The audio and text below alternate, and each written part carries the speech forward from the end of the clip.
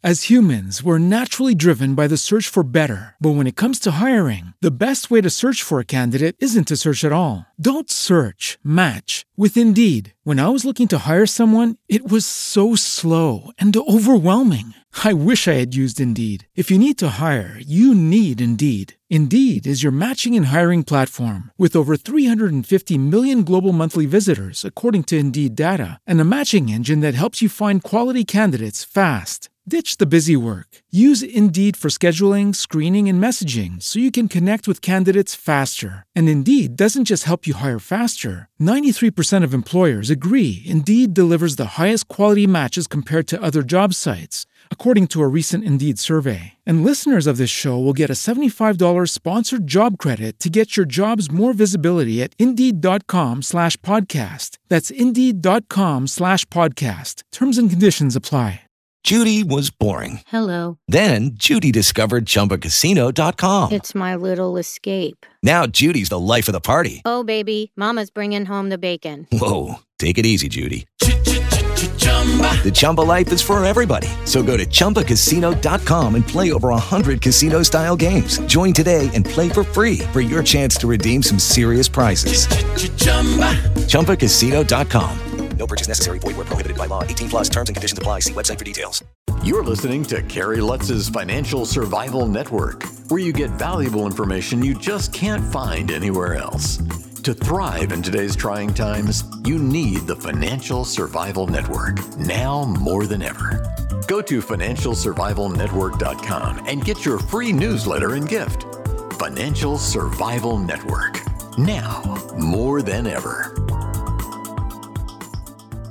Welcome. You are listening to Watching the Financial Survival Network. I'm Kerry Lutz. If I sound a little strange to you, I'm testing out a new microphone because I'll be going away for a week and I wanted to be able to keep the show going, but do it as efficiently as possible. So send your comments in. Let me know how the microphone sounds. In the meantime, Germany, John, I'm sure we read a lot of the same articles. Supposedly, if they get no Russian gas this winter, the energy minister there said it's going to be like an existential event. And then where are you going to buy your next car from? That's the question. Yeah. This is how dumb the guys in charge of the world are right now. And, you know, Germany never used to be included on that list of stupid countries making existentially threatening mistakes, because it always seemed like Germany had hardworking people and they were run by adults. Even if you disagreed with what they were doing, it was still adult action, you know. But my God, what they did this time. A few years back, they decided to cut deals with Russia for natural gas, which would make Russia a crucial supplier of most of their natural gas, which even Trump tried to talk them out of it, I remember back in the day. And they went ahead and did it anyhow. Now, you know, that's a policy that can work for you if the gas keeps flowing and it's nice and cheap and very convenient and everything. But at the same time, they made that deal with Russia. Via NATO, they antagonized Russia by expanding NATO membership right to Russia's borders, even though Russia said, no, this is like an act of war. We need defensible borders, and you're going to put a hostile military alliance right on our borders. That's not acceptable. And they, you know, Germany and the US and the rest of NATO ignored that until Russia finally broke and invaded Ukraine. And then the West slapped sanctions on Russia, trying to make it impossible for Russia to export anything. So Russia naturally is not going to export gas to Germany. So Germany kind of brought this on itself. And like you said, they're looking at a winter without enough natural gas to heat their houses and things. And they're now setting up, I think they call them warming stations or something like that, where they take a gymnasium and they put these little cubicles in there with heaters so that if you're freezing to death in your apartment, you can go to this heater and be there for a couple of hours in your cubicle and warm back up before you go back out. And, you know, and that's just the beginning for Germany, because their energy is so crucial to their economy. But now they're running a trade deficit, which they never ran before. Now, what this means for the whole Eurozone is potentially a very big deal, because the only reason the euro was a viable currency with, Italy and Spain and Greece and other countries without rock solid finances in the Eurozone was because everybody perceived the euro to basically be a new version of the Deutschmark. In other words, a German currency. And they perceived Italian and Portuguese and Greek debt as being effectively German debt, because Germany stood behind those bonds.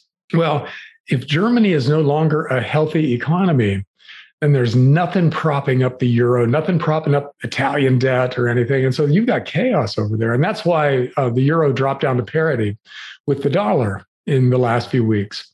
It was quite a bit higher than that. I forget where it peaked, 135 or something like that.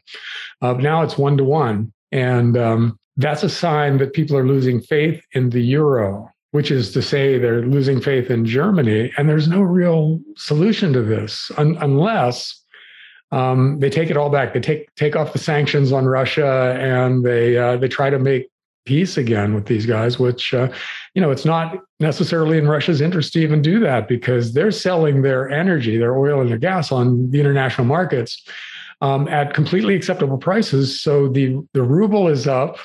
The Russian economy is running a trade surplus now. So it's pretty clear that Russia kind of won this thing, and Germany and to a lesser extent the US have lost. I guess the reason I find this remarkable is that Germany was kind of the last country that seemed to have its act together, that you could totally trust to do adult kinds of things, and they blew it. So it's not clear who else in the world replaces Germany as the well-run country. I mean, maybe Switzerland, but that's it. There's nobody else out there that looks like a logical replacement. So is this a case of go woke and I should say get woke, go broke? Is that what we're looking at here, John? Well, partially it is, because they expanded their use of alternative energy sources and scaled back their nuclear power and their coal dramatically. And, that transition is coming, but it has to happen at a pace that doesn't leave you exposed to the loss of any one energy source or another. And they did that, which made them vulnerable. And then they did the other stuff I talked about. It's in part go woke, go broke kind of thing, but it's beyond that, unless you consider fighting Russia to be a woke activity. If picking on Putin is something that is virtue signaling, then it could be that was their motivation too. I don't know. It's just that they basically did this to themselves. That's what's so bizarre about it. None of that had to happen at all. Mm-hmm. This is true.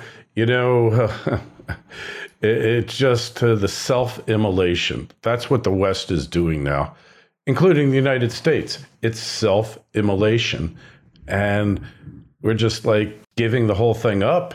And the results of this will be the world's eating cricket paste instead of New York strip steaks. They want you to give up your New York strip steak so you can have crickets. That's what if I have to sum up the entire thing of this great reset, it's you're a food eater, you're a waste producer, because you eat so much steak, the cows are putting off greenhouse gases, destroying the world. Mind you, the science on this is specious, but that never stopped those people before. And hey, but we talked last time we spoke about the Dutch farmers. They haven't backed off here. They're still going at it, and they're getting tear gassed and flash banged, and they don't care because they know this is an existential battle for them to maintain their farms. They're just saying the Dutch government and the great resetters want their land. That's what this seems to be. In the same way that The housing bubble in the U.S. back in the day was basically kind of sort of engineered so the banks could buy up all the foreclosed houses, and the COVID pandemic was basically a business scam so that the pharmaceutical companies can make hundreds of billions of dollars. This kind of looks like something along those lines, where they pass a law or a regulation that would put a big percentage of Dutch farmers out of business. And should that happen, who do you think is going to buy that land? Well, Bill Gates is going to swoop in and buy a bunch of it and control the world's food supply, of course. So, it's understandable that it's causing a lot of civil unrest, which is borderline shutting down the country. And the Netherlands is a fairly significant country too. So they and Germany, for different reasons, but both self-inflicted, are kind of shutting down their economies is bizarre. It's not, it's not obvious why they're making these decisions, because they couldn't be stupid enough to be surprised by the outcome. But it's also not clear what it is they're after. What is Germany after doing what they did, because the guys in charge aren't going to survive this. And then, how many Dutch politicians are going to get reelected, given the importance of agriculture to their economy and the damage they're doing to it? I really don't know. It's so much of this stuff. And of course, we can go back to the US and talk about a lot of things that are, like you said, we're self-immolating here too.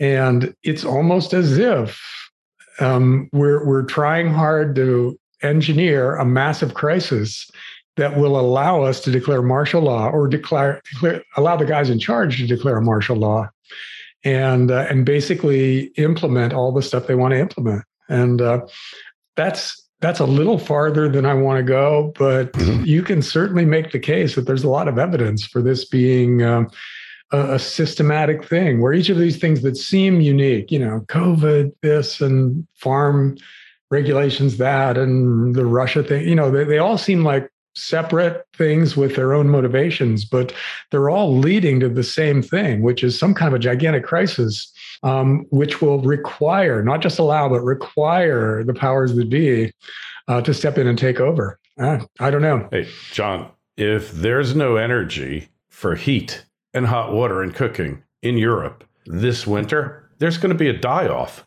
and a die-off that is completely avoidable and unnecessary. To shut down all of Germany's nuclear reactors is an act of madness. I don't care how much surplus electricity there is. There are always peaks and there are always emergencies. And look, no place has more electrical generation than Texas. And you see what happened to them 2 winters, the winter before last. This is pure irresponsibility. It is crazy nuttiness to the nth degree. I just and it seems to me that the world is catching on to this. The Canadian truckers got it, and they got brutally put down. All these populations get put down, but now all of the farmers in the EU are rebelling and revolting. There's farmers in Italy, I believe in Spain they're starting, and in France. I mean, it's going to be, well, maybe the truck drivers can't save humanity, but the farmers can. Don't just survive, thrive. The Financial Survival Network. Goldterra Resource Corp is a gold exploration company that has assembled a highly prospective district-scale land position on the doorstep of the city of Yellowknife in Canada's Northwest Territories. Goldterra is currently focused on expanding and delineating gold resources at the company's Yellowknife City Gold Project, with a goal of discovering over 5 million ounces. With ready access to infrastructure and multiple high-grade gold discoveries, Goldterra is on track to re-establishing Yellowknife as one of the premier gold mining districts in Canada. Goldterra trades as YGT in Toronto and YGTFF on the OTC. For more information, go to goldterracorp.com. That's goldterracorp.com. This is the Financial Survival Network, the information you need to thrive now more than ever. Well, Italy's government has already fallen, so they're having to pick a new leader, and it's not clear how they're going to do it. And France tried to impose a vaccine passport, and the government got voted down by the opposition parties resoundingly. So it's not clear that France even really has a government anymore. So, we're already seeing political chaos resulting from a lot of these really strangely aggressive policies from these governments. And see, you could leave all of this stuff aside that we just talked about, and Europe would still be on the edge of a gigantic financial crisis because inflation is ramping up there. And the European Central Bank has to tighten in the face of that inflation. They have no choice, since inflation is like double digits for those guys, 8 or 9 or 10%. But raising interest rates in the Eurozone would blow up the Italian and Spanish and Greek economies.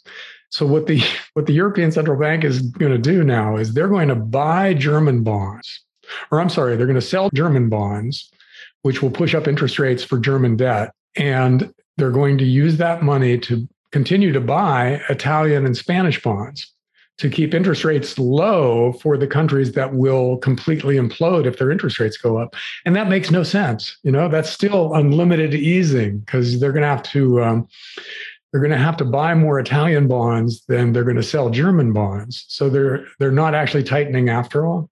I don't know. So much of this stuff makes no sense, either financially or politically. And yet they're doing it. And it all points in one direction. All these different mistakes with seemingly unrelated thought logic trains are all heading towards some kind of a gigantic crisis coming soon. And you're right, it could be this winter, because if they can't heat their houses in the winter, what is going to happen to Europe? It's madness. They'll be chopping down a lot of trees. Now they're going back and they're like looking at burning coal again, right? Oh yeah, they're trying to recommission their nuclear plants, and they're trying to restart their coal plants. But you can't just flip a switch for things like this. I don't think you can do that by winter. You can do that as part of a long-term plan to shift energy sources back towards traditional fossil fuels. But it's not going to happen right away. I don't know how long it takes to open a nuclear plant up after you've closed it, but I think it's quite a while. It's very possible it could be never. Depends how far the decommissioning process has progressed, and you can't make this stuff up, John. This is complete madness here. It's really shocking, and I don't know how much time we have, but Japan and China are making equally dramatic mistakes. So these are the major countries out there. It's not, Banana Republic, periphery countries are blowing up, but that's okay. It's not going to make it to the core. These are the core countries of the global economy. And they're making astoundingly dangerous mistakes right now. And it's really not clear how any of them are fixed. Well, dangerous mistakes where potentially people are going to die from this, John. There could be, remember when they've had these really bad heat waves in Europe in the summers, and like 10, 15, 25,000 people die because they don't have AC, because their air conditioning kind of sucks compared to the United States, we're air conditioning republic. They've in France and all these places where it doesn't really get that hot, where they could get by when they had a really bad heat wave that was like 100 degrees Fahrenheit. All these elderly people died. So maybe that's their game here. And not that people are going to die, but, maybe this is how you get rid of those food eaters, Gary, they're already having a heat wave over there where it's over 100 degrees in a lot of European countries. Yes. And now this is kind of an aside, but there's a kind of a funny Twitter thread out there now where people were complaining about the metric system for temperatures, or the Celsius system, where it was going to be 40 degrees in Great Britain. And people were saying, well, 40 degrees doesn't sound scary. We need a new measurement. So when a number is bad, it looks bad. But 40 degrees is 100 degrees Fahrenheit. You know how I figured it out. Yeah. How I figure it out because 28 degrees Celsius is 82 degrees Fahrenheit. And from there, it gets really hot. With the higher it goes, so you get 40 degrees, it's like 100. But with Google, even if you're illiterate, you could still look up the Fahrenheit to Celsius or Celsius to Fahrenheit conversion, and you type the number in, and it'll tell you, so you can be adequately scared. That's too much work for the guys on Twitter. They just want to see a scary number so they know what to think. But yeah, a lot of people in Britain do not have air conditioning because you never need it there, And 105 degrees is actually life-threatening for a lot of them, apparently. So, yeah. Like Vancouver, a lot of places don't have AC there. And, it's in the 70s and has no humidity, except for those few hot days where it really, really gets hot. But hey, well, I guess we are done for today. But, this is an example of play stupid games and win stupid prizes. And Germany looks like it has taken the prize here. We'll just have to see what happens. But you should go over to John's site, dollarcollapse.com, see what he's doing on there these days. Subscribe to his and ours, financialsurvivalnetwork.com. Get your free newsletters. John, we'll talk to you again in a couple of weeks. All right. Thanks, Gary. See ya. Thanks for listening to Kerry Lutz's Financial Survival Network, your solution to today's trying times. For the latest, go to financialsurvivalnetwork.com. Financial Survival Network, now more than ever.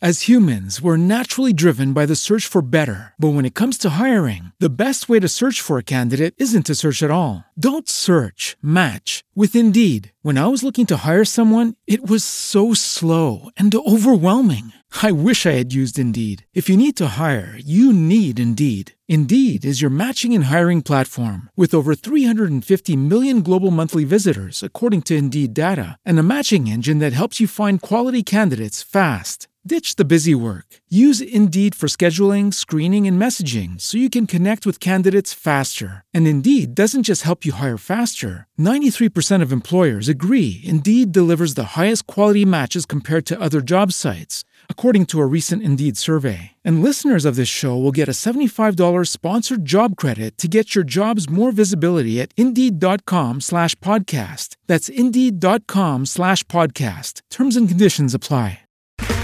Okay, round two. Name something that's not boring. A laundry? Ooh, a book club. Computer solitaire, huh? Ah, sorry, we were looking for Chumba Casino. That's right, ChumbaCasino.com has over 100 casino-style games. Join today and play for free for your chance to redeem some serious prizes. ChumbaCasino.com. No purchase necessary. Void where prohibited by law. 18+. Terms and conditions apply. See website for details.